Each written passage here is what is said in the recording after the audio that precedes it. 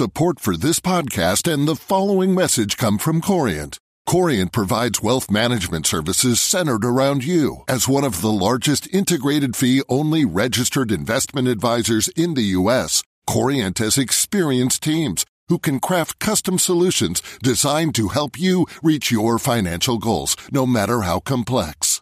Real wealth requires real solutions. Connect with a wealth advisor today at Corient.com. That's Corient.com. Hey everyone, welcome to Alpha Chat, the business and economics podcast of the Financial Times. I'm Cardiff Garcia.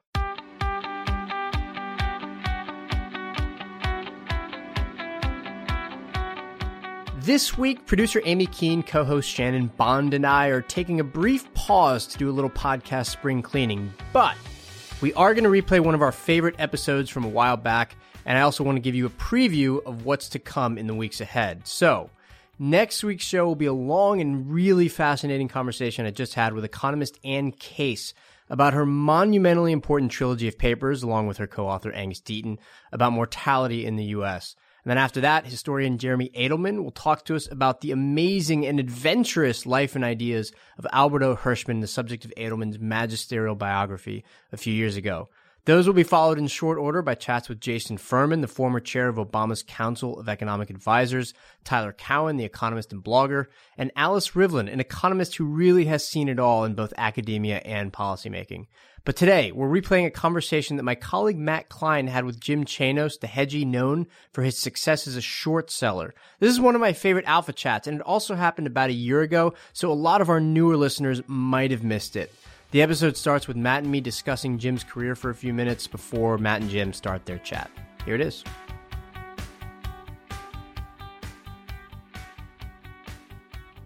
Matt, how are you? Good, how are you? Okay, this is very exciting. Why don't you start by telling our listeners who you spoke to? I spoke to a guy named Jim Chanos. He's the founder of Kynikos Associates and probably the most famous fundamental short seller operating today. Most probably well known for having bet against Enron and calling it correctly as a fraud back in 99 before it went bust. Subsequently, having made some very correct calls on companies such as Valiant, more recently home builders, in the run up to the financial crisis, and a whole lot of other interesting smaller companies you may not have heard of. Short selling is one of those topics where every once in a while I think of how little I know about it, right? I mean, I understand the basic mechanics. You borrow a stock hoping that it'll go down or betting that it'll go down, and then later on you give it back to whoever you borrowed it from and you profit on the decline in the stock. There's actually so much about it that's a little bit murky, I think, even to people who are steeped in other parts of finance. How do they hedge? How much of your portfolio you should allocate to it? Things like that. Did you cover that? And what are some other topics that you got into with Jim? Yeah, we definitely talked about the mechanics, or what he called the back office section. But I think it's definitely interesting stuff that, it often gets sort of glossed over when people ask about, what do these people do? And it's relevant in the implications for investors who invest in these strategies. We also talked about his research process and how the team works and comes up with ideas. It's pretty amazing, the range of industry sectors and geographies that they cover, and the way, there's a big world out there, a lot of potentially bad companies to find. So, how they cover that. We looked a bit at some particularly notable past successes, some mistakes that he's made that, and some opportunities that he missed out on purpose for various reasons. Fascinating. Well, anyways, I think our listeners are going to really like this. It's a big name in this space, and he has lots of interesting things to say. Here it is. Matt interviewing Jim Chanos.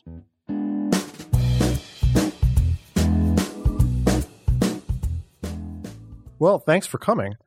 I want to start with how you got into the business that you are in, which is you bet against companies. That's within finance. It's an incredibly niche business. My colleague Dan McCrum wrote about last summer that within the hedge fund research database, about 9,000 funds, there are only 17 that are short biased. 2 of those are yours. How did you find yourself in this particular slice of the finance industry? Well, thanks for having me, Matt. It was inadvertent. I started out first very briefly in investment banking and then research, first for a small brokerage firm and then for a larger one. And the first idea I wrote about in 1982 as a sell-side analyst turned out to be a massive fraud.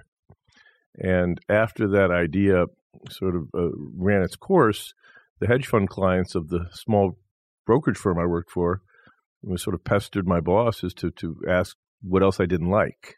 And so for a few years on the sell side, I thought I could carve out a niche looking for fundamentally overvalued institutional ideas. But it's if you think it's tough to do it in a hedge fund form, it's even tougher to do it on the sell side, just for all the biases you might imagine. And so in 1985, when I found myself on the front page of the Wall Street Journal on this article about an evil cabal of hedge fund managers and short sellers were dragging all these poor companies down, it was sort of funny. Of the 10 companies mentioned, I think 9 went bankrupt and/or were indicted for fraud, or their CEOs were investigated for fraud. And my employers at the time suggested I might want to look for work elsewhere when my contract was up. So luckily for me, I had some people interested in backing me. And so Chanos Associates was started in October of 85. So we just had our 30th anniversary. Congratulations. Thanks. One of the things that seems particularly challenging about short selling, and you mentioned this just now, is that there's a lot of institutional biases against short selling. That the whole entire sell-side industry, much of the sort of financial media, a lot of politicians, they think if things are going up, that it's good. Your 401k is richer. There's a lot of psychological pressure. You don't want to be against the crowd. Right. How do you, as an investor, deal with that and be able to, on the one hand, stick with the position when you think it's correct, and also not be so kind of bullheaded about it that you ignore the conventional wisdom when it's actually right? Mm-hmm. Well, first of all, to get to the preface of your question, up is good and down is bad. And of course, on the surface, that seems right. We sort of always forget that having Grandma Klein pay too much for stocks can be bad. That short sellers are an important check on the marketplace. And in fact, Bill Sharp in his Nobel Prize acceptance speech pointed out that frictionless short selling is essential for the efficient market hypothesis in the capital asset pricing model. And so it is an essential part of the marketplace. But the trickier part, of course, is doing it right and doing it well. And that is much, much tougher. And, generally speaking, we assume that securities prices over time, in the United States anyway, will generally drift up. That's the safe bet, but that's not what you get paid for in my business. And so what I've always said in terms of the business proposition of a fundamental short seller, and it's paradoxical, but here we go, being short with a good short seller who's producing nominally minor positive returns in a bull market enables you to be more long. And that's really the essence of what we're doing. So, for example, if I make you a few percent a year being short, in effect, I'm an insurance policy. I'm protecting your downside, and I'm paying you a small amount in dividends. But think about it. You could then go twice long the market, be short my portfolio, and have 2x the market plus a few percent minus your cost of the additional carry. And that's the proposition, and that's why short selling alpha is so prized in the marketplace when you can find it, because it enables you to be more long. And when I tell people that, they sort of scratch their head. Here you have a noted bear saying that my proposition to you is I'm going to let you be more long. Is that something that, in general, your clients, they invest in you being aware that that's the value of a short portfolio, and they effectively overinvest in their other equities? Exactly. We really won't accept and don't want to accept any money we know is consciously coming to us because they think the market's going down. You can get that protection elsewhere. They're investing with us because we're a construct for their portfolio, and we're enabling to hedge out either their excess long exposure or to let them be more long than they otherwise would be comfortable in being. And that's really what it is at the end of the day. As I keep saying to people, I'm in the insurance business. So how do you manage your own wealth? It seems like based on this logic, you would not be putting all of your own money in Chanos directly, right? Well, not in our short only. And so for myself and my partners and our employees, we've encouraged them to be in one of our hedged vehicles, which we have a couple. And that just makes more sense personally. So, and our clients understand that. Can you speak more on these differences? There are multiple. I believe there are 3 distinct funds that you operate. What sort of the differences are and how clients view the Yeah. I have to be a little careful because I can't make this a testimonial, as you know. Sure. But just broadly speaking, the three pools are basically our oldest, our short-only book of business, going back to 85. We then have a long-short business, more traditional, where we take our best ideas and look for ways to hedge them, and that's in effect the market neutral, give or take. And then we have sort of the most controversial thing we rolled out to outside investors last year, but we've been running for the last 16 years, actually closer to 20 years, is our 190. So our 190-90, meaning we're about 100% net long, but we're 190 long and then 90% are shorts to basically produce a 100% net long fund. And when that came out, I think in the New York Times, people said that's the absolute top of the market. And maybe it will be. Who knows? Speaking of tops and hedging and these balancing, I mean, I'm curious how you think about risk management. Risk management is very difficult for investing in general. It seems like it's, at least in the popular perception, even more difficult for someone that is going to be short focused. Right. You know, the stereotype is if you put your money in a company hoping it's going to go up, the worst that happens is you lose all the money you put in. If you put your money betting it's going to go down, it could go up, you know, theoretically to infinity. I mean, how do you think about these and balance and manage risk? Yeah. So, well, I always first of all start by saying I've seen far more stocks go to zero than infinity, and that comment underscores a real problem from a behavioral finance point of view in the way people think about the short side. They tend to think of it far more discreetly than they do their portfolio on the long side. And short selling is a portfolio. So for us, globally, we have 80 names. Domestically, we have 50 names. Typically, no one position will ever be more than 3 or 4% of the portfolio. So right then and there, unless you're just going to put your positions on and fall asleep, I mean, you have some theoretical ability to prevent the runaway portfolio. Another check, of course, is that if you go into one of our partnerships, you can only lose what you put in. You're a limited partner. People kind of forget that. I have the unlimited liability as the general partner. More practically, on a day-to-day basis, however, in terms of managing a portfolio, the short side is got a lot of asymmetries. And one of the asymmetries, of course, is that as your position goes for you, it becomes smaller. It's exactly the opposite on the long side. On the long side, the more it works your way, the bigger it becomes. I might argue that's not a bad thing, that your risks increase the more something works for you and vice versa, of course, limited by the zero bound. One other thing I would point out to you is that if you gave me $100 and I just had a one stock portfolio on the short side, you wouldn't have to give me any more money, and I could, if I shorted Enron at 100 and continued to short it on the way down, you could make more than your 100%. And I'll let you think that through, as long as you're willing to add to the position. Right. Because the profits go your way, you then go back to 100% short, of course. So you can make more than 100% on the short position by only putting up $100. In terms of risk management techniques, I mean, you mentioned diversification is obviously kind of the main tool in any investor's arsenal. How do you think also about situations where you are conceptually correct but just early? I mean, it seems like it happens a lot, especially in some of the companies that you've targeted in the past successfully, that it's hard to time the entry point. Yep. And how is that something that you as an investor deal with? Yeah, there are two reasons why it seems like you tend to be early on the short side. Number one, a lot of things that fundamental short sellers like us look for tend to show up well before they hit the earnings report or the earnings, the P&L. So it might be problems in the balance sheet or the footnotes that you see, or some other problem that you see well before management fesses up to it in its earnings releases. Number two, you have to borrow the shares, and sometimes when it becomes apparent that something may be about to happen, your timing could be much better, but you might not be able to affect the trade. So that is an issue in some cases, or that the rebate, the amount of interest you earn on the sale process might be negative, and might in fact be a governor on your ability to profit from the trade.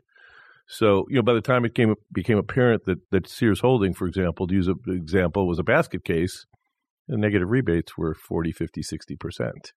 And so it really wasn't economic for you to reflect that. In other words, the stock would have had to fall by at least 60% for break you to break even. Yeah.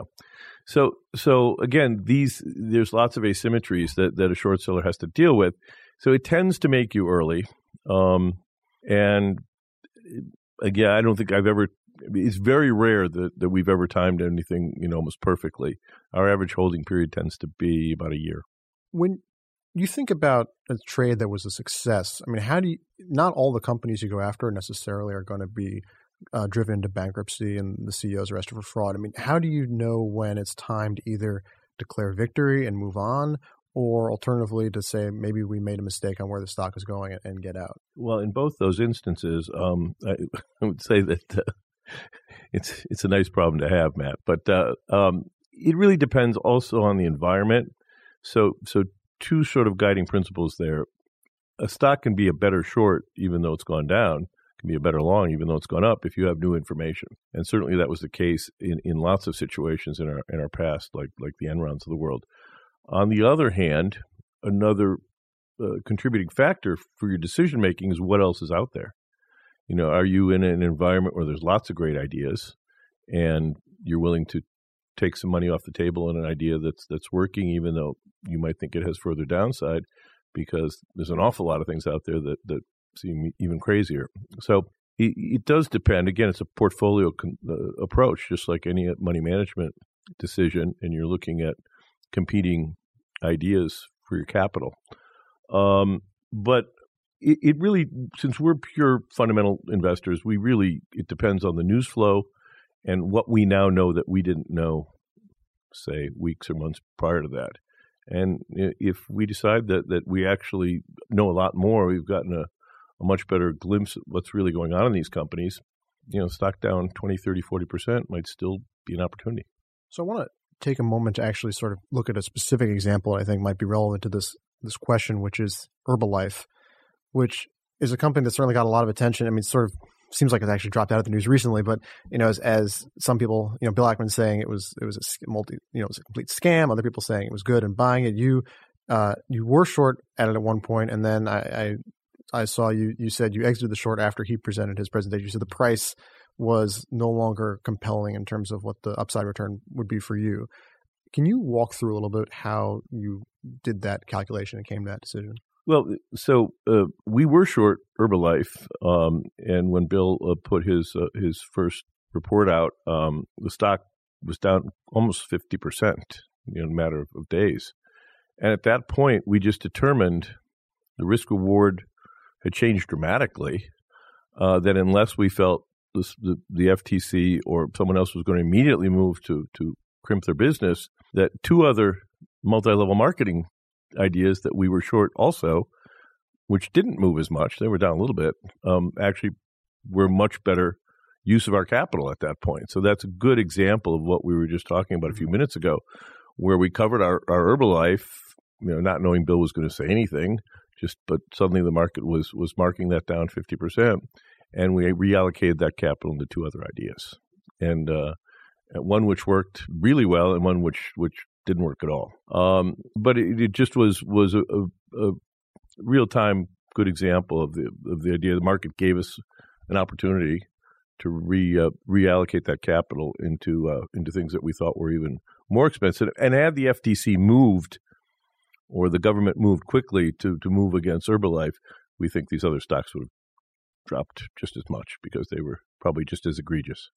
You mentioned that you have about 80 positions globally at a time, 50 in the U.S., I think it's 30 international. Is that something that you have as like a pretty hard target, or how much flexibility? We have a lot of flexibility. Globally, right now it's 80. We've gotten a little more concentrated as the market's gone up. Because some ideas we just love have gotten bigger and we like them. Globally, it can be 80 to 100. Domestically, 40 to 60. Now, since our domestic portfolio is 30 years old, that's been a pretty accurate number. And a lot of it's due to the companies I think I can follow. We have a kind of a top-heavy research model as well, and that all the partners really do a lot of the work themselves on the ideas as well as the investment analysts. And I just think that those are numbers which I feel I can comfortably keep an eye on and know pretty well, along with the help of my very able staff. So I think that I think it would be hard to do more than that. I think this is a natural transition to ask just generally, how do you come up with ideas? I mean, if we think about a lot of people who have opinions about companies doing well or badly, whether it's on the sell side or the buy side, they generally specialize in an industry sector or geography. But if we go back and look through your track record, it seems like it's gone through all sorts of countries, all sorts of industry sectors, different reasons. It's not just fraud. Sometimes it's companies just in dying business models, or it's just a fad that's overpriced.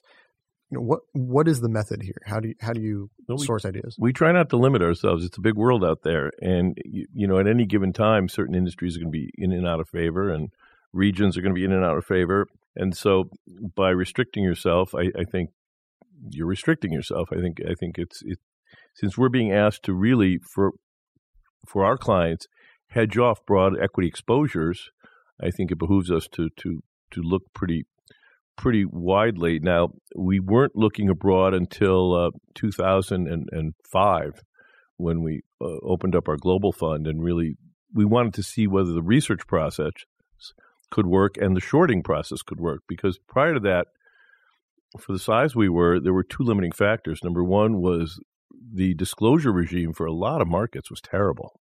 Companies did not really tell you a whole lot that you might think would. And then secondly, the ability to borrow the shares was also problematic. The growth in hedge funds has helped that, paradoxically. And disclosure's gotten a lot better due to IFRS and other reasons. So we found that as we were constructing and doing research on a global basis, that our approach, which was pretty rigorous security analysis, worked just fine. In fact, arguably better, because what we then found out, one of the good asymmetries was that generally the sell-side analyst community abroad was even less skeptical than ours, and that's saying something. They prized management access more than anything. And so you almost never saw negative comments or negative commentary about companies abroad, or occasionally you see it in the States. So all those things sort of, I think, set up for the idea that we could take what we had been doing for, at that point, 20 years and port it over, which we've done for the last 10 years on the global side. But again, I think that we look far afield and sort of wherever it'll take us. In fact, we came across the whole idea of the Chinese credit bubble from doing work just on a specific individual sector, the miners in 2009. And that's a good example of just sort of looking at an industry on a micro basis and having it lead us down a very interesting winding road. So we don't want to restrict ourselves. Some of our best shorts right now are in pretty esoteric markets. Why don't you walk us through how that China trade developed? I mean, I read an article. It was a profile of you from December of 2008 saying that you'd seen that electricity consumption in China was down and GDP growth was still going at like 8%. You thought they're making up the numbers. This sounds like some, set off a, sense of recognition of companies in the past that you've gone up against. How do you translate that insight into the country as a whole as having a debt problem, and then going from there into, well, these are the actual specific companies I'm going to bet against, and then here's how I put on the trades. Can you walk us through all the steps? Yeah, that commentary in 2008 was just sort of a preview, and we weren't short China at that point, but I was beginning, like a lot of people, just to sort of try to understand, this economic model over there and just how dynamic it was. And it wasn't till 2009, the fall of 2009, where we really, began to try to understand. And as I mentioned, we were looking at the global mining companies and trying to figure out why it was they were profitable in the teeth of the recession. And it became very apparent to us very quickly. I mean, we knew it was because of China, of course. And I'm talking about companies like BHP Billiton and Rio Tinto, Vale. But we didn't have a sense as to magnitude until the story is internally now is sort of one of our great stories. Our real estate analyst was addressing the partners, and he said currently there's 5.6 billion square meters of high rises in China under construction, and half residential, half office space. And I thought for a second. I said, "Oh, no. You've gotten the American rest of the world metrics wrong. You must mean 5.6 billion square feet, because 5.6 billion square meters is roughly 60 billion square feet." And my analyst looked at me sort of, terrified. He's a young analyst at the time. He said, "I know. I double-checked. It's 5.6 billion square meters." I thought for a second. I said, "Well, if half of that's office space, that's roughly 30 billion square feet of office space. And that's a 5-foot by 5-foot office cubicle for every man, woman, child in China." And that's when sort of we all looked at each other and our jaws dropped, realized, wow, this is something, this is a once-in-a-lifetime kind of thing where this whole country is, in effect, building itself out in a very short period of time. So then we looked at the capital spending of these miners that were all, and we went back and looked at a time series of those that were around from 1990 on. And once again, it was sort of just one of these hit your head kind of moments. So from 1990 to 01, the total capex for these companies went from $6 billion a year total to $14 billion a year in 01. It's a pretty good growth rate, and half of that is about the cost of the digging the hole, and half of that is the Caterpillar and Komatsu tractors and bulldozers, earth movers. From 01 to ultimately the peak in 2012, it went from $14 billion a year to $122 billion a year. So it went from an arithmetic function in the 90s, which is a pretty good growth decade for the globe, to this insane geometric function when China signed the WTO in 01. And again, just another sort of check, and this was back in almost 2010, so we hadn't even hit the peak yet, of just how important this giant building boom, this construction site called China, was not only for China and for its economic model, but for Australia and Indonesia and Sub-Saharan Africa and Brazil and Canada, anybody that was selling things into this. And that's kind of when we realized it's not going to be just China. It's going to be lots of different things. And that this is going to play out over a period of time, which it has. And it's not over. I mean, this story is far from over, whether it's China itself or the hard commodity companies or the countries. I mean, this is going to be the driver. I like to joke there's two givens in the investment world for the last handful of years. The central banks have your back, and China's going to stimulate. So the central banks have the investors' back, and China has the global economy's back.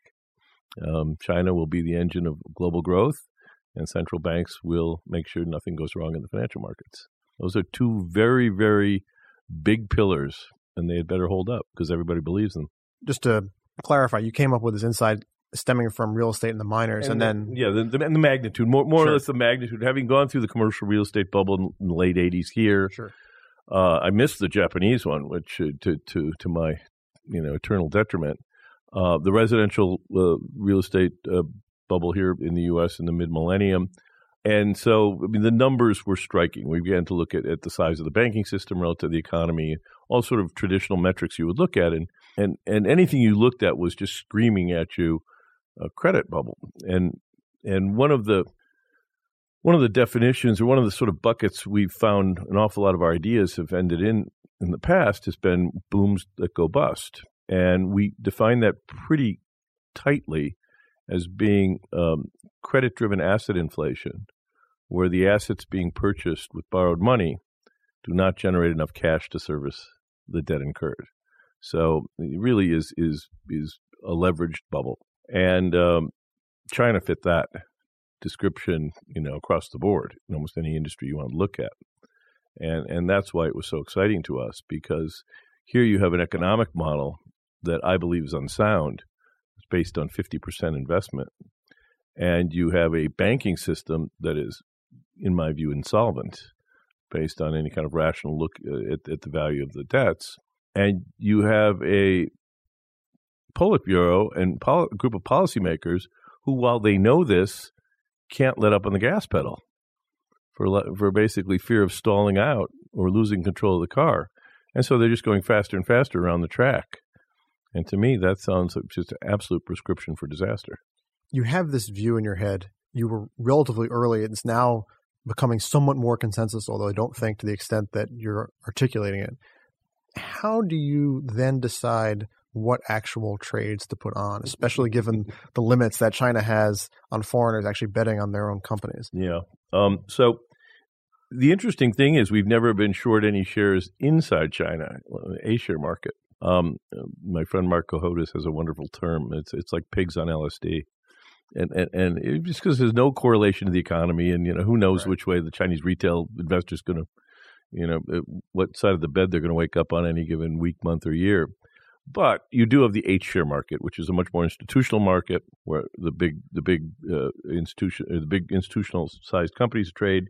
And then you have all these sort of derivatives, which were really at the end of the day the best way to be short, whether it's Macau, whether it was the Australian iron ore industries, whether it's been container shipping, a variety of different situations as this has sort of washed through the global economy and continues to do so. So we have found that those ideas, companies tied to China or companies that sell into China, have been a much better way to play this than actually trying to short A shares in China itself. So we continue to pursue that strategy.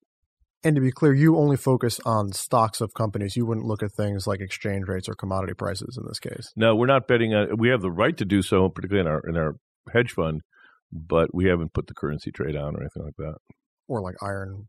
Oh, just going long the like long. Well, we're long oil right now. We're long oil in our hedge fund and short selective energy stocks. So we do that from time to time. Speaking of longs, I'm curious. How does that process work? Is that something that you find to be sort of a different discipline than shorts? I mean, there's certainly a lot more long investors or fundamental long investors and fundamental shorts. How do you go about that process?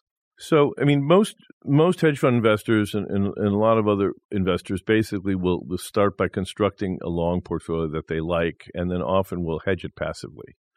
For most of our longs are done exactly the opposite way. So we start with the short portfolio. That's what we do. And if we can find in our hedge fund, for example, we can find a great way to hedge out the systematic market risk of an idea, we'll do that. Maybe a pairs trade or a industry ETF. Otherwise, it's basically reasonably passive in terms of indices, whatever. We know what our strength is. It's the short side. It's awfully hard to beat the market, and it's even harder to beat the market on the long side. So, and everybody's trying to do that. And so we have our little market niche of just a handful of us sort of doing this full time. But on the short side, I'm happy to passively hedge most of that risk and try to extract the alpha from the short side, not the long side. Getting back into the sort of the general sense of where ideas come from, are there kinds of patterns that you look for? What are the sorts of things, whether it's the capital structure of a company or management, that sort of set off alarm bells? Well, as I mentioned, we've tended, not that we look to fill buckets, but we've tended down through the years to see that a lot of our ideas fit certain broad themes. And one I mentioned is the booms that go bust, where you just get these credit-driven asset manias, and the asset can't service the debt. Usually that ends in tears. Another one is technological obsolescence. And the Internet's been a great wealth creator, but it has destroyed lots of business plans and lots of moats. And we keep our eye out. And that's an ongoing source of ideas. I mean, it's amazing how the analog to digital revolution just continues to find, new businesses to decimate. And we're mindful of that. It's the, Schumpeterian view of capitalism. Third one would be a fun one is consumer fads. I think you mentioned it earlier, and there you see Wall Street over and over and over again, just extrapolating out single product companies, with hockey stick growth, whether it's George Foreman grills or Nordic Tracks or Cabbage Patch Dolls or Fitbits or whatever it might be. This time it's different. Everybody's going to have five, and it rarely is. Another area would be growth by acquisition. We're just draw like moths to the flame, I guess, to companies in sort of crummy businesses that decide to tell the street that they're actually growth companies by buying the growth. And typically this leads to the temptation of playing acquisition accounting games in terms of valuing the assets or spring loading by having the target companies hold off business in the interim period between the announcement of the deal and the closing of the deal, so they look better once you fold them in. And so we love those kinds of stories, typically the roll-ups, or as they've been deemed, the platform companies. And then finally, just pure outright accounting stories, where we just find a company that's just completely playing legal or illegal accounting games and to obscure the reality of what's going on. And then finally, anytime we can sell $1 for $2 because the market gives us some silly trade, we'll do that, till the cows come home. One of the things you mentioned earlier is the importance of your colleagues, your partners, and your staff for generating ideas and doing research and managing risk. Can you kind of give some more sense of, what is it everyone does and how you pick them and what the value is to the organization as a whole? Yeah, our model's a little bit different than a lot of investment management firms, I believe, in that one of the things I find sort of interesting about our business is that one of the most essential parts of the process, idea generation, most investment firms sort of hand that responsibility to the youngest, least experienced people on the staff. The portfolio manager will put pressure on the junior analyst to come up with ideas for him or her to evaluate. And I think that's really, really asking a lot, particularly on the short side, where you have some of these other barriers like the borrowability or and so on and so forth, the rebate structure. And in our view, we would rather have the partners, head of research and the portfolio managers, spend some time on the ideas. And we have analysts who will say, I think we ought to be looking at something. But before they do a deep dive, we take a shallow dive and just make sure that this sort of looks interesting from someone who's got a number of years of experience in doing this and can immediately see something doesn't look right. Valiant is a good example. I mean, it's a name we've been short now for a couple of years. And the first time I looked at this company, before we handed it to our very able pharmaceutical analyst, I immediately at a research meeting said, this looks like Tyco. I mean, in terms of not the business itself, but the nature, the frantic nature of the acquisitions, and a CEO who was just hell-bent on buying companies and making them fit no matter what. And again, this is that was a gut check kind of reaction, but it's also pattern recognition. Having seen these sorts of things before, and having a person running a company, to please Wall Street, it can really be problematic. And that's, even on the first pass through, you would see that with a company like Valiant. And that's why it was so exciting and why I then insisted that we spend a lot of time on it. It just seemed to for a couple of us on the team who are a little bit older than the others, we saw parallels to some of the great roll-ups of the late 90s and early 2000s. So I think that was helpful for us. Speaking of Valiant, there are a couple of interesting things there. It's a very strange company in terms of the traditional model of pharmaceuticals is you spend a lot of research and you fund yourself with equity and you have cash because your earnings are going to be lumpy. You have hits and then they die out. And Valiant is the opposite. They have a ton of debt. They spend nothing on research. Their model is essentially they buy drugs someone else has already invented. They try to raise the price, and then how they get people to overpay is sort of an interesting question they're not getting in trouble with. I mean, that's the interesting. There's a thing there that's interesting in terms of who the personality, the executive there, and another company that you had a lot of interesting experience with Enron, and these are both veteran. I'm not going to say that McKinsey is the cause of either one, but it's interesting. These are both veteran McKinsey consultants who were beloved by the industries and respected, who then came in to run these companies. Initially, were very successful, at least on the surface, became very rich doing it. I mean, is this something that people should that's sort of an automatic, like a signal for you when consultant goes into the executive role? Is that... Well, I don't, I'm always wary of accountants who become CEOs too. That's always a bad sign for me. But I don't know about that. But I do know when I see a mindset, and when you see the mindset that the company is a black box And Valiant had some of that. Valiant also, one of my partners pointed out that Valiant, in terms of a narrative or a parallel, also resembled WorldCom because you had this iconoclastic guy, Bernie Ebbers. He was apart from his other executives, and it was again this rapid deal making with sort of questionable numbers, and then open feuding with his own executives toward the end of the WorldCom story. So there's a couple of parallels in there, and then I saw Tyco. So Valiant, sort of within confines of a few different opinions at our shop, looked like Tyco, Enron, or WorldCom. So you're probably on the right track if you're a short seller. If it reminds you of not only one of those but three of those, and it's interesting because what made the stock attractive to the bulls was its new way of doing business. Right, R&D is terrible; it doesn't yield anything. That was the new mantra. So why do it? Why don't you selectively buy drugs that seem to be overlooked, and then run them through this sausage grinder of your reimbursement model? And derive all this value that others are just leaving on the table. And that was my first problem, because it was just this easy to raise prices 800% and get reimbursed. Why wouldn't anybody why would the guys who own the drugs not do that, right? That's the first thing I couldn't get an answer on.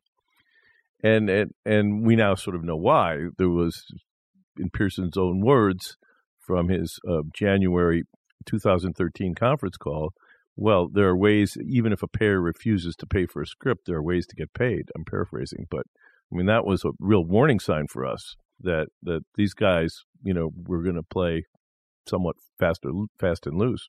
But even the whole idea that, then he came up with the idea, well, I'm going to buy drugs, so that's my R&D in effect. So every other drug company that's spending 16% of sales on R&D or 15% of sales on R&D, Valiant's spending 2 or 3%. And the difference is meaningful, number one. Number two, of course, Pearson would have you add back any purchased R&D amortization that was running through the income statement because, of course, drugs don't last forever. They do have lives, and he was buying things sometimes with relatively short lives. And in any case, no drug has more than a 20-year patent. So if you were sort of rational about this, if you bought $40 billion worth of companies, you might want to set aside $2 billion a year at least to replenish that portfolio over time. And that would be the equivalent of your R&D expense. Well, no, he wanted you to add back any amortization. He called that his pro forma cash earnings per share. And Wall Street dutifully pointed out, oh, that's great, because it's non-cash. And we pointed out, well, yeah, but take a look at Hewlett-Packard, some of these other companies that have had to buy companies to keep their revenue growth just constant. That's the same as maintenance CapEx. In the drug business, that's the same as maintenance R&D. So he got Wall Street for a very short period of time to have its cake and eat it too, by how he had them evaluate the company. And now I think people are beginning to see through that, of course. And so is a lot of these sort of roll-ups are, they truly have Wall Street get Wall Street to believe that 2 + 2 = 5 for a short period of time. When in fact, the way they do deals, 2 + 2 is often 3.5. The Valiant trade, I'm curious more on the specific timing, but before the company, now the share price has gone down tremendously from its peak, but there was a period when it was going up by... It went up 100%, right. It went up 100% on us. Right. I mean, that's... How is one third? We started in the low 100s, and our first blended set of average prices was somewhere around 130, and so yeah, it got our attention. It doubled first. You mentioned the way that Valiant was creating sort of an alternative pro forma form of accounting metric that was popular with Wall Street. One of the things that I've been reading a lot recently, is this growing gap between the official GAAP earnings. Gap, right? Yeah. The gap, and it seems like it's mostly coming to treatments of things like one-offs and stock-based compensation, which sounds familiar from say 15 years ago. Is this something that like we should be aware of in general? Are there legitimate reasons why this could be happening? I guess is. Well, there's always legitimate reasons why you can break out something on a line item. It doesn't always mean it's legitimate to give the management, the benefit of the doubt if common sense belies what they're telling you. So, it's a problem. I mean, I teach a course on the history of financial market fraud, and it usually, trying to ferret out when companies are playing games with their numbers, as many do, takes some digging and some figuring out. What's so amazing about the past 5 or 6 years is they lay it all out for you, and then they just tell you disregard it. So whether it's stock-based compensation, which of course is compensation, my favorite is the annual restructuring charge. I mean, there are companies now that are being charging off charges every single year for 9, 10, 11, 12 years, and sometimes every quarter. And Wall Street dutifully takes that out, and to which I keep pointing out, I mean, it's sort of happening 5 years in a row. It seems like it's recurring to me.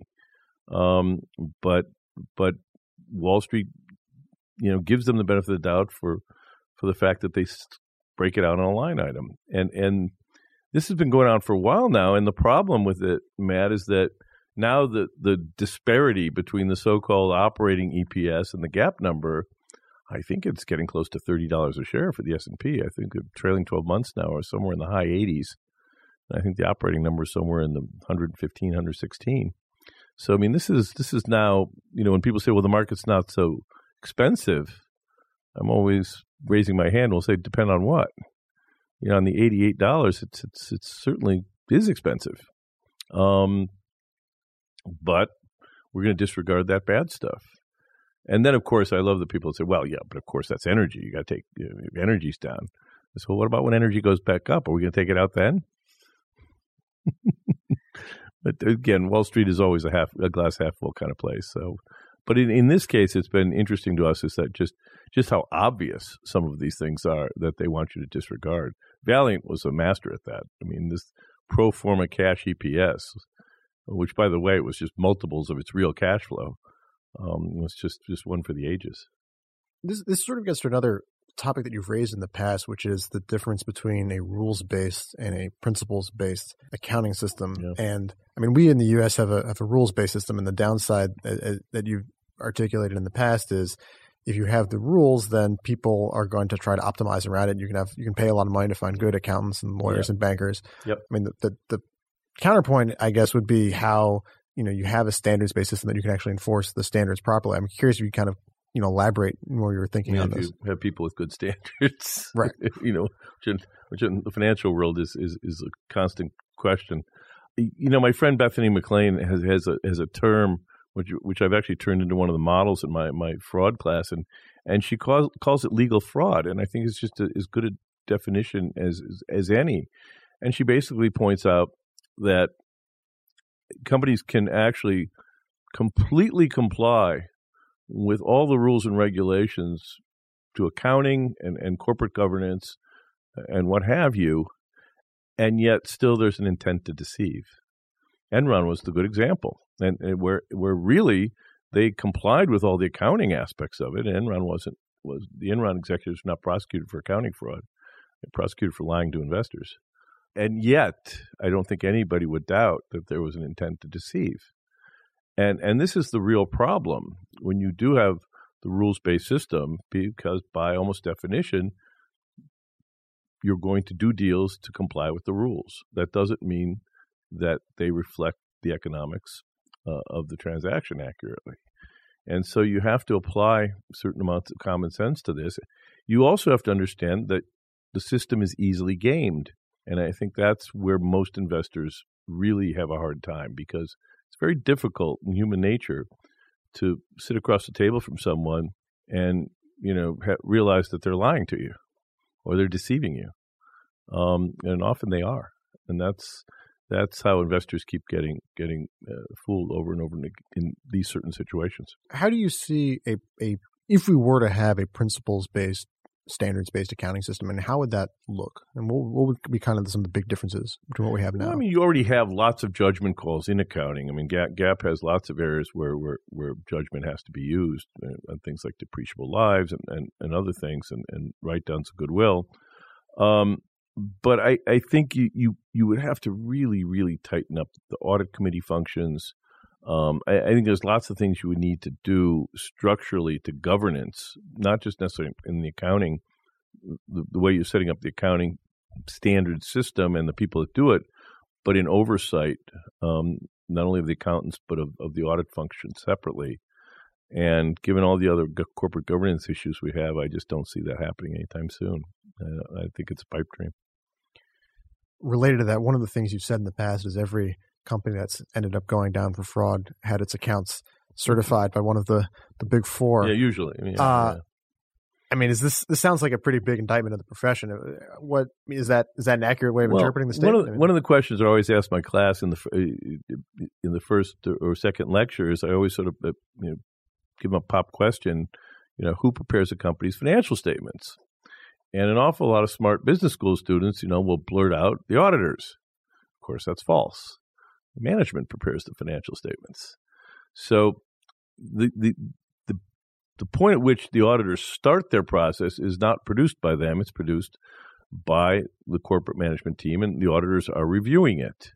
And often, unless they know where to look or something is just glaringly obvious, they can sign off on things they shouldn't sign off of all the time. In addition, when they do raise certain issues, management often has very, very cogent, plausible answers to explain why some account looks off. And it's tough. These auditors do want to do a good job, but they also want to stay employed. They want to keep their business, and so they have to serve a lot of masters, and I think that's difficult. And I don't think it's going to change anytime soon. So we do joke, when someone says, "Well, who are their auditors?" I always say, "Who cares?" It just really doesn't matter.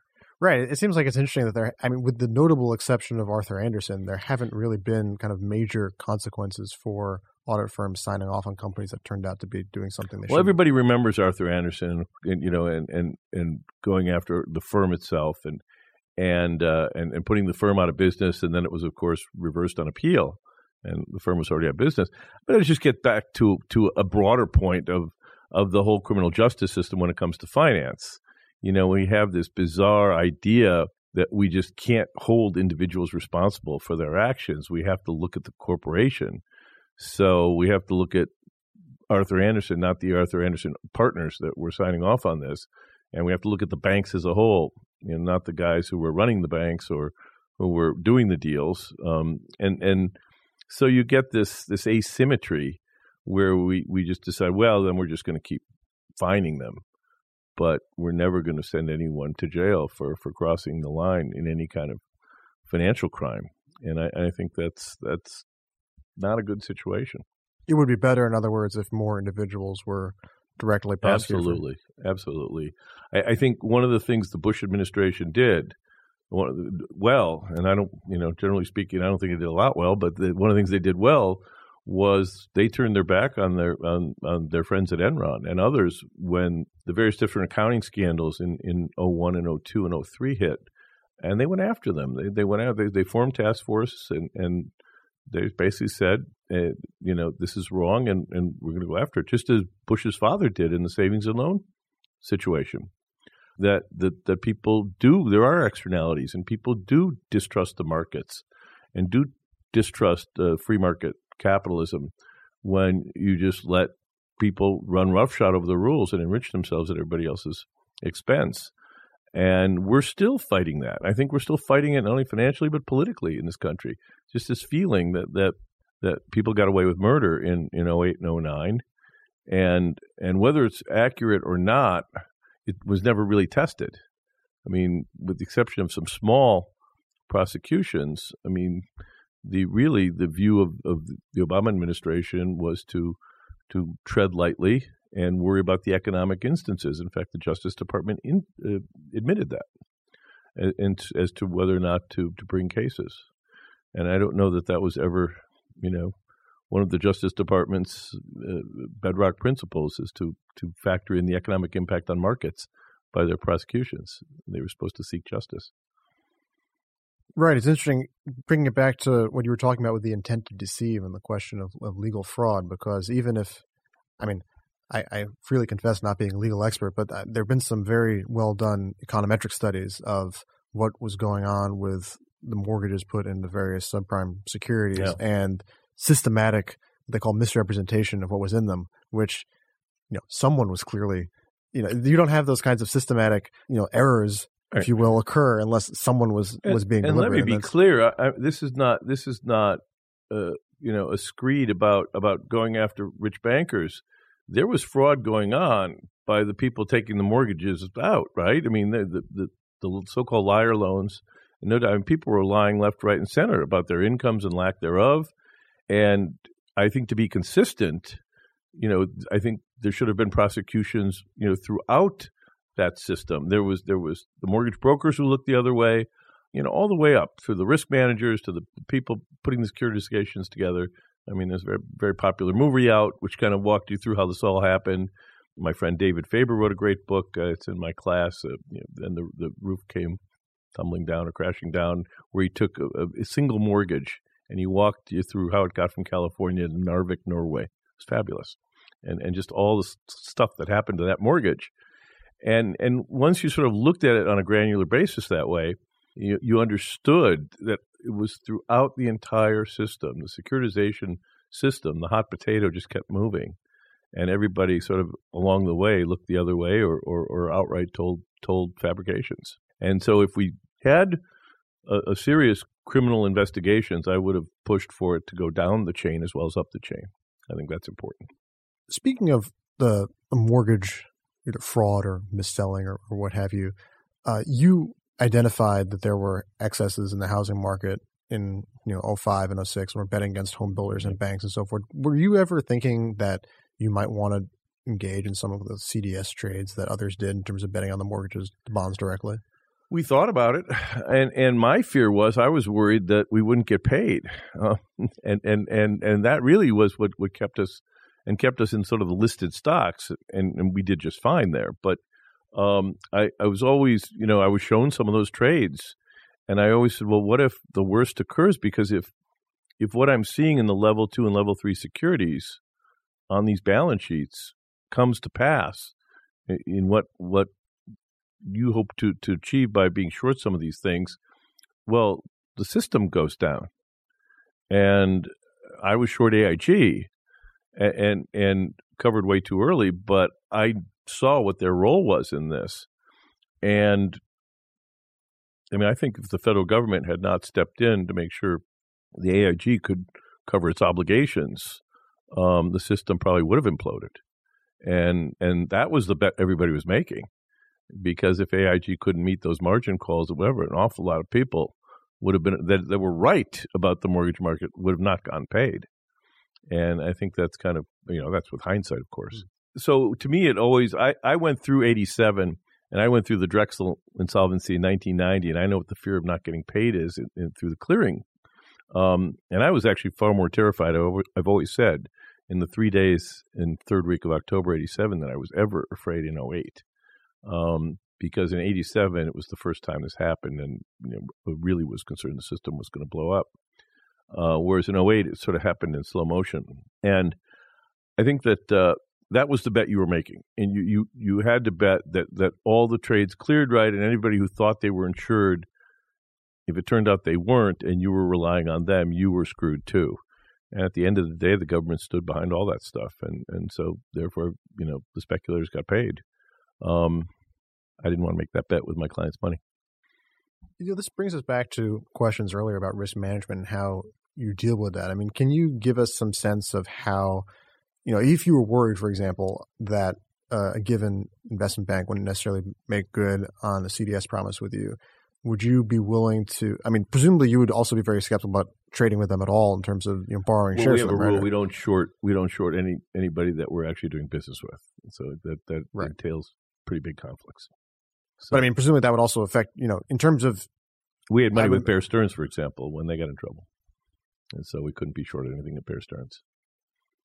So that's just one thing I should point out. Mm-hmm. But it wasn't like you were concerned about their solvency or ability to pay you and would move money away from... we moved money into government securities, so we were concerned. Yeah. So, and I didn't incur any margin debt so that they couldn't, rehypothecate securities. Which was a big issue that a lot of people don't understand to this day, the role in the crisis on how liquidity came out of the system, even though there were these assets there. Hedge funds, moved quickly to reduce their margin balances And if you weren't borrowing money from them, they couldn't take the securities out of your account and go borrow against them and stick Bear Stearns IOUs in your account. Can you maybe walk through that a little more? Yeah, it's part of the history. See, I believe that the so-called run on Bear Stearns, which a lot of people think started in March of 2008. I think it started in February of 2008. And I remember that my head of stock loan went to a meeting that Bear Stearns had with its prime broker clients to sort of put them at ease. And my partner came back, and he was, of course, less at ease based on that meeting. And we decided at that point, to securities at Bear Stearns, to, as best we could, take our cash balances and get them in the form of government securities. And so, having again gone through this in Drexel in 1990, I knew what to do. And what a lot of people don't realize is that a form of liquidity for anybody with a big prime brokerage book, which Bear Stearns had, was if you have indebtedness, if you've borrowed money from them in that account, they have the right to rehypothecate the collateral, your securities in your account. So say you have, this is a simplified manner, and there's bells and whistles, but for purposes of your listeners, say I have one share of IBM.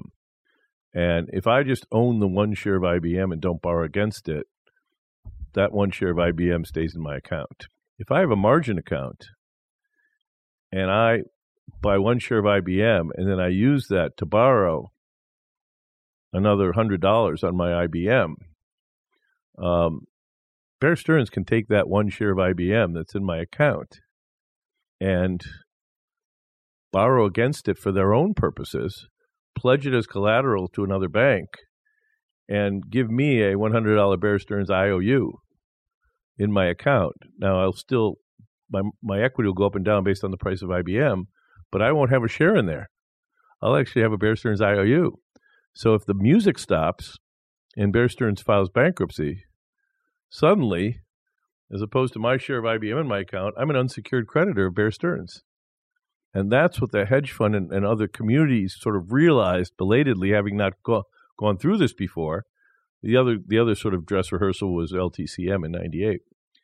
And they began to shrink their balances to make sure that they weren't incurring margin debt. And that was forcing Bear Stearns to return the collateral. And thus, that was the run. And so that's how the run, exacerbated the run. Now, there was other assets at Bear Stearns that were being pledged in the mortgage-backed area. Mm-hmm. But in the equity prime broker stuff, that didn't help because that was a source of marginal liquidity for them, and that was going the other way as well. And so a lot of hedge funds were getting up to speed very quickly on just how exposed they could be to a prime broker if they went under, and that was adding to the problem. Can you explain how you, on the short side, are exposed to a prime broker? Because I mean, obviously, it's both similar and different because it's not like you own the stock and they're lending it out to someone else. How does that work? Yeah. So again, when I in an unmargined situation where I'm not borrowing any money, I'll put up collateral. So a simplified example again, you give me $100 to short IBM, I will buy $100 T-bill, and that will be the asset to begin with in the account. And there will be $100 therefore of equity. I will then take that $100 T-bill and use it as collateral, 1-to-1, to borrow $100 worth of IBM and sell it short. So now on my little imaginary balance sheet, I have two assets. I have a $100 treasury bill, and I have $100 of cash from the sale of the IBM. I now have a liability, which is called short market value. And that's my mark to market on my short IBM position that I owe the broker. And then I also still have $100 in equity, which that hasn't moved yet. So the dynamics are a little different because my assets are my treasury bills and the excess cash. What I don't want is to have that excess cash become a Bear Stearns IOU. So I want to move to have all of my assets in government securities in my clients' names. And again, I'm simplifying against that short market liability. The last thing you want to do is have what you think is a cash asset become a a unsecured creditor position of an IOU of a broker. And so, again, you make all the efforts you can to safeguard the asset side of your balance sheet if you're a short seller. Liabilities are in the marketplace. And that's a simplified example, but it gets to the point. It's actually much worse if you're a traditional long guy and you're margined. That's actually when you can find yourself far more exposed to a prime broker than you otherwise would think. Just to go back to that example to illustrate, I think, sorry. Just to get into the back office here, I think you're going to lose all your listeners. I don't know. I think, well, maybe this is just me, but this is something that most people don't, I think, get a chance to hear from when they, get to talk to investors or learn about, how short selling works. So hopefully, at least some will be interested at this point in the interview. And all the prime broker guys are going to be screaming at me when this runs. Like, why did you tell them all this? In the example you gave, after you've sold the stock short that you borrowed, you have the $100 stock liability, and you have the $100 you put up, and then $100 of cash, which means if the stock, your assets are cash, right, but some of which you had to start with, some, yes, yeah. Were the stock to appreciate, right, then your equity goes down. Right, your equity goes down, and there's some relationship between once the stock hits 200, then you have problems, or how? You'll get a margin call before that. I mean, the rules are whatever it is, 30-40%. You'll be asked to put up more cash in the asset side of that balance sheet to shore up your equity. But yeah, you're unlike most investors. It's a little counterintuitive. Most investors, if they own an asset, they're used to the asset value going up and down every night, right? And that's my P&L and my equity. Right. For a short seller, you have a liability that goes up and down depending on the price. You want the liability to go down, and your assets are fixed, in effect. And so actually people always ask, well, short selling is expensive.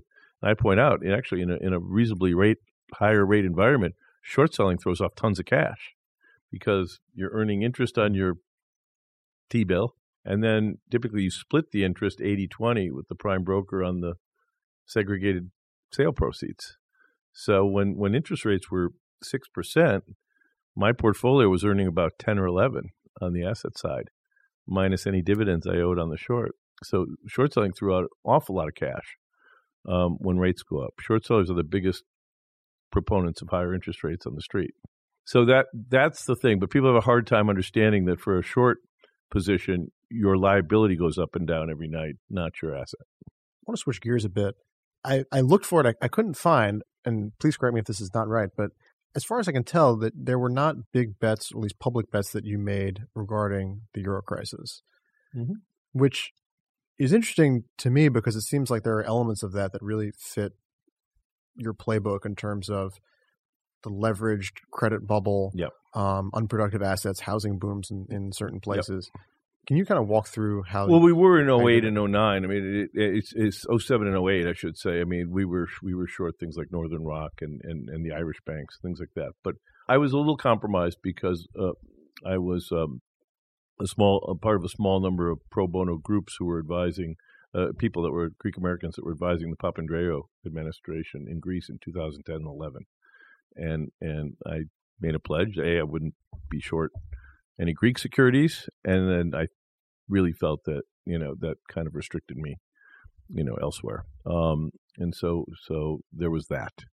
And number two, if you recall, almost immediately the Europeans went into a freeze the short selling regime, which we warned them was going to be a mistake, and here's why. In 08, when they did that in the U.S. market, I pointed out to the SEC that you're going to have a big problem because when you restrict the ability to sell short junior securities in a capital structure, people who otherwise would be willing to stay with more senior instruments thinking they can hedge them will not take that risk and will simply not roll more senior securities. And so when you begin short selling bans and restrictions on CDS and that sorts of things, you can only have CDS on something you own. Well, if that's the case, just sell the damn bond. CDS was designed to hedge, in some part, non-marketable risks. So if I had, say I had a commitment from Bear Stearns Realty to finance a project, and the credit markets are tightening, and I'm ready to put my high rise up in '08, and suddenly Bear Stearns is on the ropes. The only way I can hedge that promise, and that's an asset to me, by the way, is either shorting the stock or in the CDS market. And that's exactly why it was designed. I keep pointing out to people that during the crisis, the biggest short sellers of equity, financial equities, and purchasers of financial CDS were other financial institutions. It wasn't people like me. They were all hedging off their counterparty risks. See Goldman and AIG. And so once you begin to fiddle with that, then the unintended consequence of that is you begin to tighten up the liquidity in the credit markets and the money markets in the capital structures of these institutions, because then nobody's going to take any risks. And I'm just not going to roll the commercial paper. What's in it for me? If I can't hedge this somehow, if I need to, there's no upside for me holding, a par piece of paper from a questionable lender. And that's exactly what happened. It made the credit crisis worse. So we had the real-time experience of that, and Chairman Cox, I think, later came out and said it was a big mistake. It made things worse, not better. And the Europeans went right down the same road. And we were asked about it, and we said, don't do it. It's going to make your situation turn into a banking crisis. That's exactly what it did. And so people think that well, we're going to stop short selling because it's bad and lower prices are bad, and not understanding that, no, it's a hedging vehicle by and large, and that if you don't let people hedge out in junior securities, your senior securities are going to be at risk. And they keep finding that out the hard way over and over and over again. What was the advice that you gave to Papandreou when you were there? He obviously didn't take it. Now, there were a group of us. It was a small handful of us, Greek Americans, and we weren't paid. Lazard was their advisor. And the majority of us actually felt in 2010 when these disclosures were first made and it became apparent just how bad the budget crisis was. I personally felt they should have left the euro then, because they waited 5 years for last year's crisis, and it's only gotten much, much worse. The deaths have increased, and they're no better off than they were then. I had hoped they would take their medicine much earlier on in the process. They should have never been in the EU, quite frankly. And I think getting out in 2010 would have been far more preferable, but politically it wasn't going to happen. And I think that became pretty apparent. And when the Samaras government came in, they made that clear as well, and we were thanked. But it's just a shame what's happened because, in effect, Greece and to a lesser extent Portugal and some of the others, have been made examples of. And I keep pointing out, look, Italy, Spain, and France are just one real bad recession away from where Greece was. And so this is a political issue. It's not a financial issue. And the whole idea of having this trade union and a monetary union without any kind of fiscal union, and where you had this mishmash, at least until recently, of banking regs, was just folly. Margaret Thatcher had it right. Changing gears a bit, what made you decide to go into teaching on the side? I've been blessed with the opportunity of teaching at my alma mater's business school for the last handful of years, and it's one of the best things I've done. I mean, it's just a few weeks out of the year, but I think it's been a lot of fun, and I've met a lot of great people. It's a history of financial market fraud is the class, and when Rick Levin brought up the subject of possibly doing something, and I told him what my idea was, he said, well, it's how to detect it, right? Not how to commit it. Rick really was the person behind that. And I think that business school students are taught to correctly so to emulate success and use the paradigms and cases. But the problem is that, as we know, almost all of them, even if they're not short sellers, are going to be touched by corporate fraud at some point in their life. And you don't want it to devastate, your portfolio or your career or your reputation. And there are, fairly rigorous systematic models out there that have sort of stood the test of time, as well as some newer ones, on just how some of the great corporate frauds fit over and over again some of the same patterns, going back to the 1680s, 1690s. And so it's sort of a fun class to teach because, we're talking about a lot of the rogues and financial scallywags of the last 500 years, 400 years. And it's a lot more fun to teach about Ivar Kruger and John Law and the Enron guys than doing just another marketing model. There's no knock on my marketing professors, but your short selling career has been long, but it doesn't go back to the time of John Law. I mean, how did you? John Law was great. He's awesome. He's one of the most polarizing figures, by the way, in the history of finance, because there's a revisionist history that what he did was what he brought forth was basically the first comprehensive fiat currency system in modern times. And so, he killed a guy and, played stock market manipulation and sent retarded people to their deaths in the swamps of Louisiana. These were just sort of small things to pay for the modern fiat currency system that we now all bow down to. I just think he's a fantastic character. But no, he was a little before my time, correct? Right. I guess my question is, how did you come across this history originally? It's not. I mean, obviously, I can see it being interesting for someone given your career path, but not something that necessarily would have come across in your work. It's not a course on booms and busts, but we do point out that the fraud cycle tends to follow the financial cycle, typically with a lag. So for example, we don't talk about tulip bulbs in Amsterdam in the 17th century, but the Mississippi scheme and the South Sea bubble, which occurred within 1 year of each other in Paris and London in 1719 and 1720, were indeed frauds. I mean, they were based on absolutely giant lies. In the case of John Law, it was, and both were basically equity for debt schemes. The French government was hopelessly in debt, and in order to get out of it, John Law convinced the debt holders to take shares in the Mississippi Company, the Company d'Orient, whose basic charter was to develop Louisiana and the Louisiana Territory. And he painted this picture of rivers of gold and fields of diamonds and friendly Indians and just this paradise. And he developed a port on the Mississippi, called it after his benefactor, the Duke d'Orléans. He named it New Orleans. And they sent the first group of settlers. They paraded them through Paris in this sort of gaudy display of picks and gold picks and shovels, and it was all just a giant stock promotion.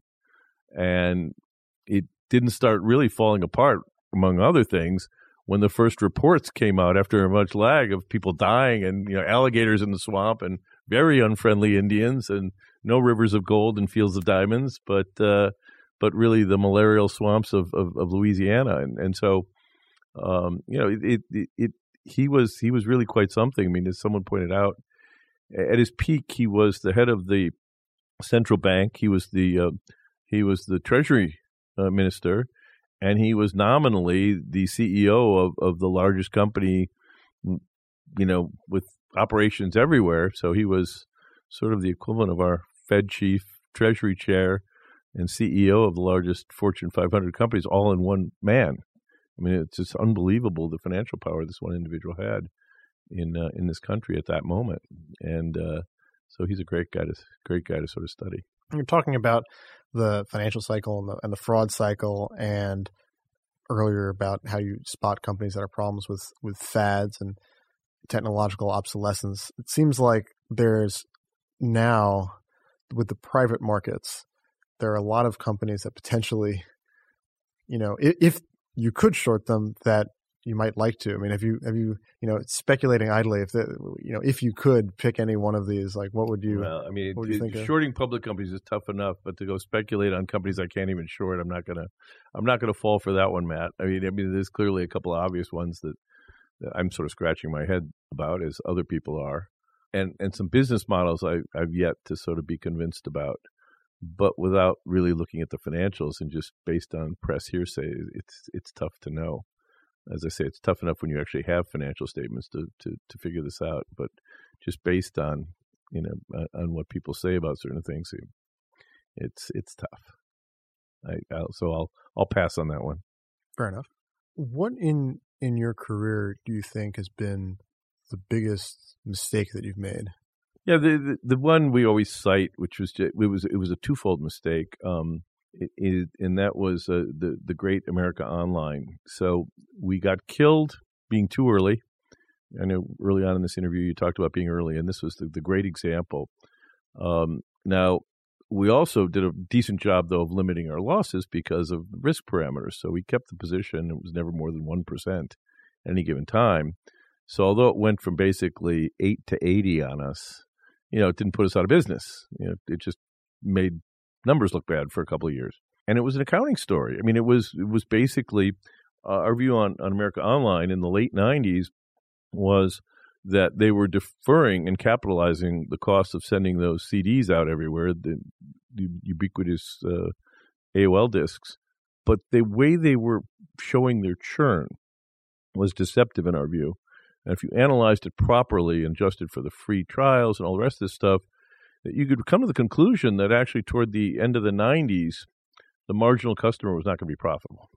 And this is when they were sort of at about 24 million subscribers or 22 million subscribers. And it didn't matter. I mean, it was wrong place, wrong time, wrong group. It was the internet, and it was, massively popular stock. And so we finally, exhaustion set in late 98, early 99, I forget, and we covered our last share and sort of walked away. And a year later, Time Warner buys them, or they merge in this $160 billion combination. And the second mistake we made was we didn't short Time Warner, which would have been the way to do it because the story had already begun to play out. The growth had slowed. In fact, Time Warner, I think, bought them when they were 26 million subscribers, and they peaked out at 27 million a year later. I mean, it was they bought them right at the top. And, of course, realized that the business was uneconomic, and people were beginning to ultimately transfer to the regular internet. The AOL was the training wheels. And I've done in the past where I've seen when we've had companies bought out by other companies, we have shorted the buyer. It's like, boy, really? Are you kidding me? This is crazy. And we didn't do it at Time Warner. And Time Warner ended up going down 80%, 84%, something like that. And we compounded our error and our misjudgment and our timing on the way up by missing the easier short on the way. And nobody was going to buy Time Warner at that point, right? So we didn't have any takeover risk. So it was doubly, just a double error. So both up and down. That's easily probably number one in our book. I think that's it. Thank you very much for coming. Oh, yeah. Well, great. This was fun. Thank you very much for having me.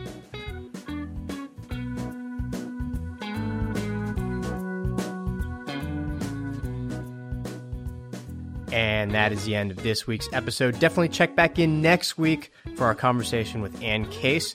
Email us at alphachat@ft.com or give us a call at 917-551-5012. That is +1 country code because we are in the U.S. for our overseas listeners. Rate the show and leave us a review on iTunes. It really does help people find out about us. And then finally, you can get show notes at ft.com/alphachat. Thanks again for listening, and we'll see you next week. Support for this podcast and the following message come from Corient. Corient provides wealth management services centered around you. As one of the largest integrated fee-only registered investment advisors in the U.S., Corient has experienced teams who can craft custom solutions designed to help you reach your financial goals, no matter how complex. Real wealth requires real solutions. Connect with a wealth advisor today at Corient.com. That's Corient.com. The latest episode of the Next 5 podcast is all about AI and the business travel sector. I speak to Tim LaBelle, head of product for SAP Concur Spend Solutions. We'll have so much data that our travel will be safer. Shelley Fletcher-Bryant, VP of Advito. AI can certainly contribute to more eco-friendly travel practices. And author and public speaker Theo Lau. AI can help us predict when it will be a peak travel, more delays, cancelled flights. Listen to the full episode of the Next 5 wherever you get your podcasts. Enjoy.